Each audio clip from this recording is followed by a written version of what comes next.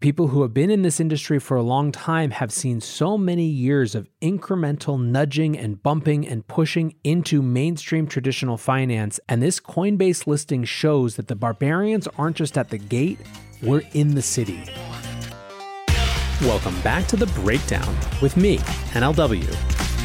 It's a daily podcast on macro, Bitcoin, and the big picture power shifts remaking our world. The Breakdown is sponsored by Nexo.io and produced and distributed by CoinDesk. What's going on, guys? It is Wednesday, April 14th, and today we are talking the definitive guide to Coinbase going public. So I have obviously spent a lot of time in the last couple of weeks on Coinbase. I explained on Monday why I think this is the first big test of this Bitcoin bull market. There are a bunch of bigger picture, longer term shows that I want to get to very soon. For example, why the Biden administration is getting nervous about the Chinese digital yuan. However, this is a seminal day in the history of this industry. So what I wanted to do is just give a quick primer show, particularly for new folks who might just be coming in the door of the Bitcoin space via Coinbase being listed on the NASDAQ. For those of you who have been hanging out with me and have heard a lot of this before, I apologize. I promise we're going to get to some new stuff soon, but it's a big day. Remember, the anticipation and hope of many in this space is that this blue chip Silicon Valley tech company listing provides a gateway for learning more about Bitcoin and the crypto space as a whole. Assuming that some of those folks are Googling and discovering this today, hopefully this episode will give you a good base of understanding not only Coinbase, but the Bitcoin industry as a whole.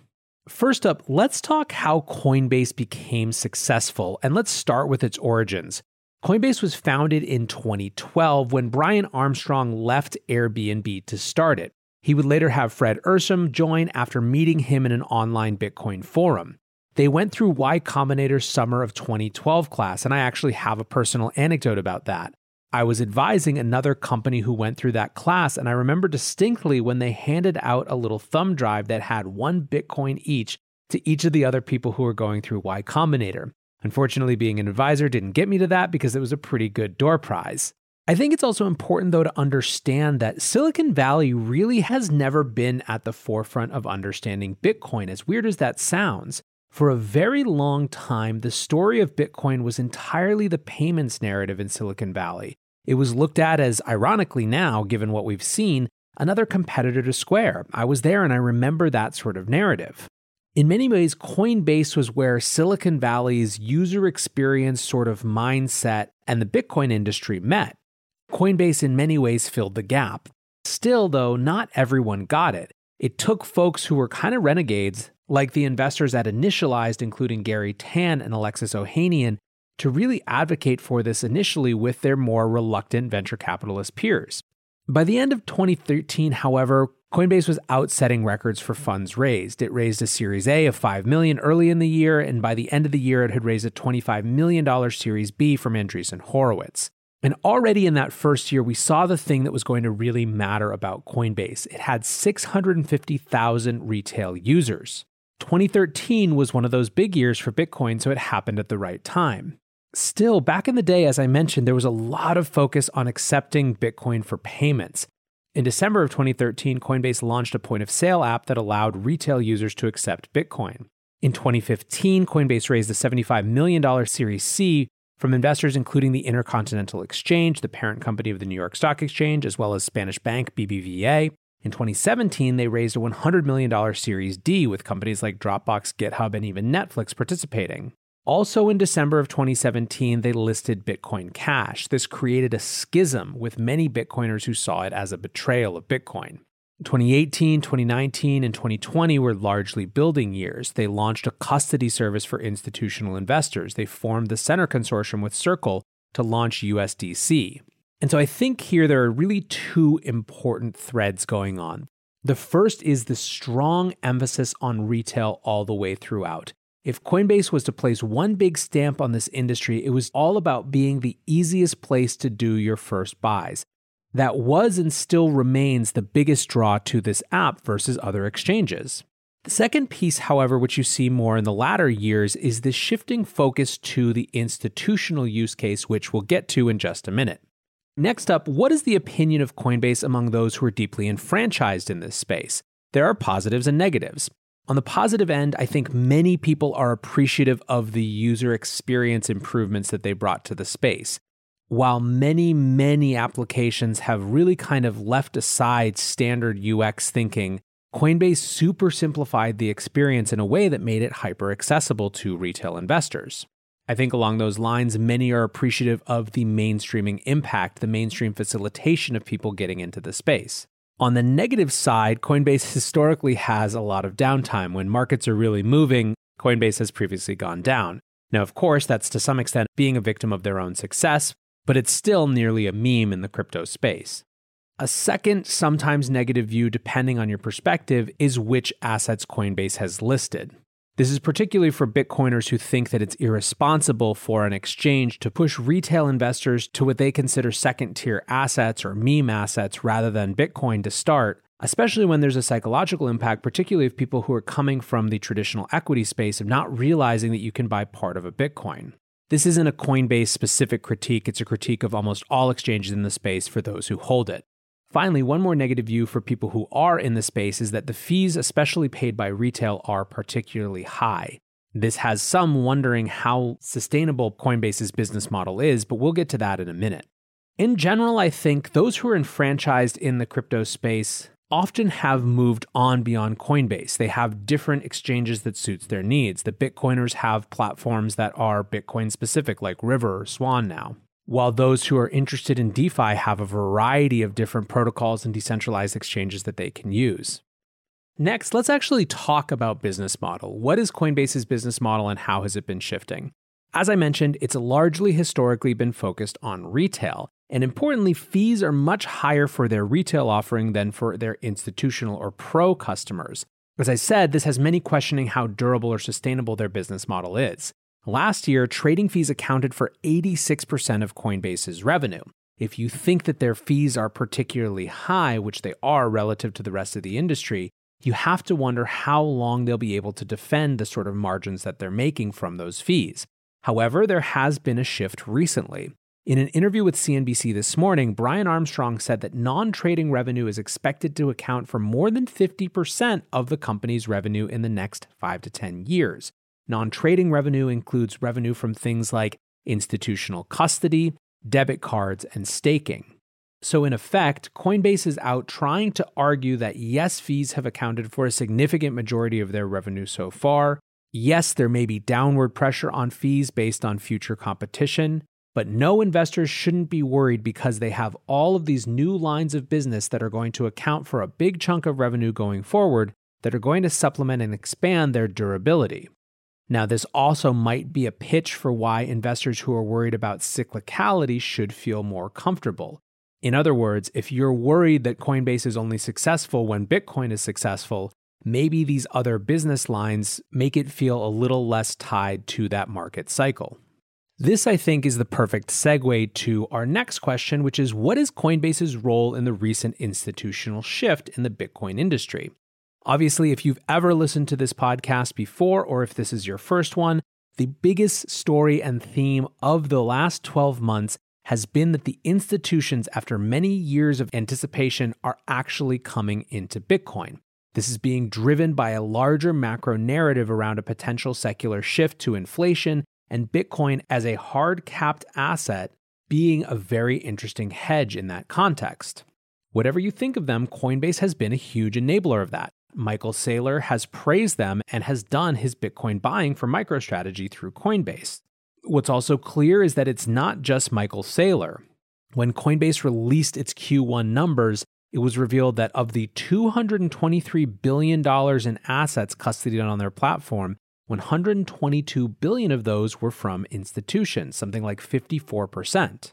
It turns out that despite Coinbase's historic brand as the retail-focused, US-based regulated crypto exchange, when all those big institutions decided to start coming into Bitcoin, they just looked over to the company that had the biggest brand as well. As I mentioned, Coinbase started its institutional custody offerings a few years ago, so they were ready to accommodate this shift as it happened.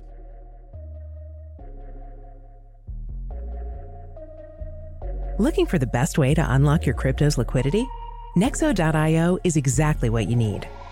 Borrow against your digital assets at just 5.9% APR. Earn passive income with yields of up to 12%. And swap between more than 75 market pairs with the instant Nexo exchange. Try the Nexo wallet app to get the whole 360 degrees of crypto banking. Get started at Nexo.io.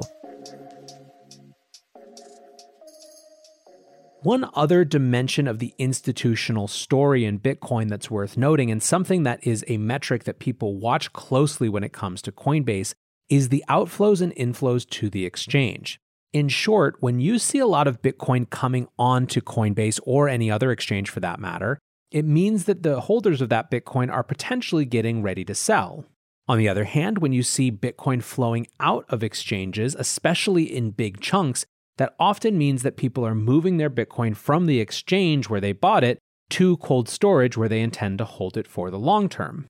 Over the last few months, we have seen massive, consistent outflows from Coinbase and other exchanges, suggesting that big institutional buyers are putting their Bitcoin into cold storage and keeping it away from exchanges. This is one of the reasons that despite such aggressive price action over the past few months, most people don't feel like we're at the cycle top.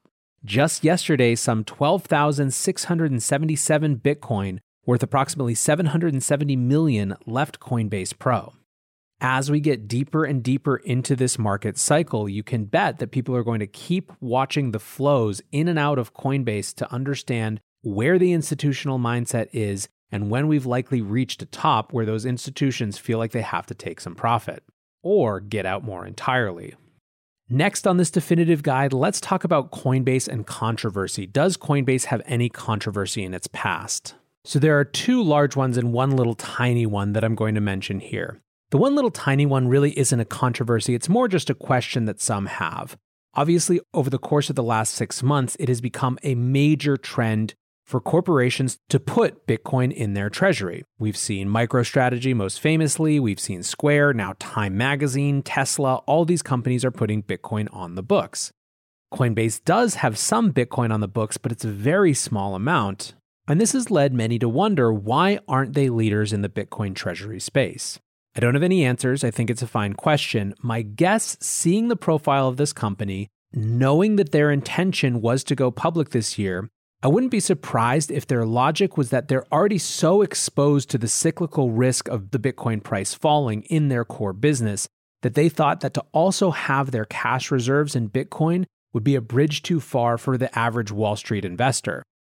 Now, one can disagree or agree with that approach, but if I had to place a guess on why they don't have more Bitcoin on the books, that would be it. Now, two real controversies that are distinct from the past that I did want to mention. The first is the best known and came last year when, in the wake of the Black Lives Matter movement, many Coinbase employees got frustrated with CEO Brian Armstrong's response. They wanted a more vigorous, vociferous affirmation of the Black Lives Matter movement, which they didn't get from Brian Armstrong. Instead, what they got was a pretty radical approach, at least according to some, of him deciding that Coinbase was going to be apolitical. As in, employees simply wouldn't be able to talk about this type of issue in the context of work. There were huge debates about this, with many, especially in Silicon Valley, saying that it was a model for the future, that the rancor of political discourse was ruining company cultures. There was also the reverse response that basically said that it was impossible for people to leave these sort of things that were so tied to their identity at the door. Coinbase, for their part, offered anyone who was uncomfortable with the new policy a severance package, which some 5% of people took. Now, another important controversy that was a little bit farther in the past was when in 2019, Coinbase acquired Neutrino. They paid $6.4 million in cash with another $7.4 million in escrow. The problem with Neutrino is that its founders were directly affiliated with a company called Hacking Team, which, to make a long story short, was effectively the chosen team for technical surveillance missions from despots and authoritarians the world over. There were many of us screaming back then that there could be nothing less Bitcoin than partnering and allying with people who are used by authoritarians to deny the financial, social, and human rights of their citizens. The pressure eventually became so immense that the Neutrino acquisition was sort of unwound. And in their SEC filings, Coinbase acknowledged the damage that it did to their brand. But with that, let's move back to the market. Why did Coinbase choose a direct listing? First, let's hear what Brian Armstrong had to say about it on CNBC this morning. For me personally, I was excited about the direct listing because, number one, I wanted there to be just a true market on day one that set the price, not something that was set behind closed doors and a small number of participants got to buy in early or something like that. And I felt like it was more true to the ethos of crypto. I thought it might more truly give us a price that the market had decided versus, kind of a guess that we all had come up with. We'll see how it goes, but I'm excited so far about the direct listing approach. And we, of course, had a strong balance sheet as well. So it wasn't like we were trying to raise a bunch of money right in the direct listing itself. But of course, there's opportunities to do that as a public company if companies need it as well. Now, why does a direct listing matter instead of an IPO? Well, it could have pretty different impacts on the market action. IPOs have shares pre-allocated and a price preset by investment bankers. Direct listings do not. This means that the market will have even more power to set the price. What else is different about a direct listing from an IPO? IPOs raise new capital, direct listings do not. That means that direct listings are liquidity events, but not capital raising events. IPOs are theoretically less volatile for a couple of reasons. IPOs usually have commitments of big tranches that are being bought by institutions, and those institutions, in order to save face, often have an incentive to defend the price at which they bought. This limits the downside potential of early trading action. IPOs also tend to have market lockups where existing shareholders can't dump their shares onto the market right away. Direct listings have no such provision, which means that theoretically, every Coinbase shareholder could just dump their stock on the market and potentially crash the price. The flip side, and another piece of why IPOs can be less volatile, is that we don't have any idea how many of Coinbase's shareholders actually want to sell right now. Is everyone trying to get out at the market top to buy houses, or is everyone else convicted that we're still just at the beginning of a big bull run and want to keep their shares tightly held? Either of those could create their own self-fulfilling prophecies. Finally, IPOs involve expensive, laborious, burdensome roadshows that generate demand, and some are saying that we don't know if investors will even care about Coinbase because they had no IPO roadshow to bring awareness. Coinbase, I think along with the rest of us, are betting that that's total bullshit, that the whole IPO roadshow thing is an artifact of the past, that there are plenty of different ways to advertise your company, and that Bitcoin hitting all-time highs right as this happens, 3x what Bitcoin's all-time high was for 3 years, is a pretty good advertisement for the most accessible, low-risk public exposure to that asset class that has yet existed. So what are people expecting price-wise? Estimates of share price have been anywhere from 195 a few weeks ago to 440, and just recently it's been trading closer to 600 on FTX's pre-IPO markets. The starting reference rate was set at 250, and the last text alert that I got said that trading would start at 350. This is another thing about direct listings, is that we actually don't know exactly when the trading will begin. Given that, I'll just do a couple more little bullets before sending you off to frantically refresh your blockfolios and trading views like everyone else. Why did Bitcoin and Ethereum hit all-time highs in advance of the listing? Simply put, this comes down to the idea that Coinbase is a gateway drug, that some number of people are going to get into Coinbase because it's such an easy, accessible equity, and then want to fall farther down the rabbit hole to explore Bitcoin, to explore other aspects of this industry. This is the most pure play market exposure we've seen, and so there is a lot of anticipation. Bitcoin got above 64,000 and is currently trading around 63,500. ETH, for its part, is at 2340. I should also note that this has had a major knock-on effect on other exchange tokens. Binance's BNB is up 100% in the last month. And all of this gets, I think, to perhaps the biggest question for those of us who are inside this industry. How might the Coinbase listing impact the crypto markets? Broadly speaking, there are two views. The first is that this is the next leg up of the bull market.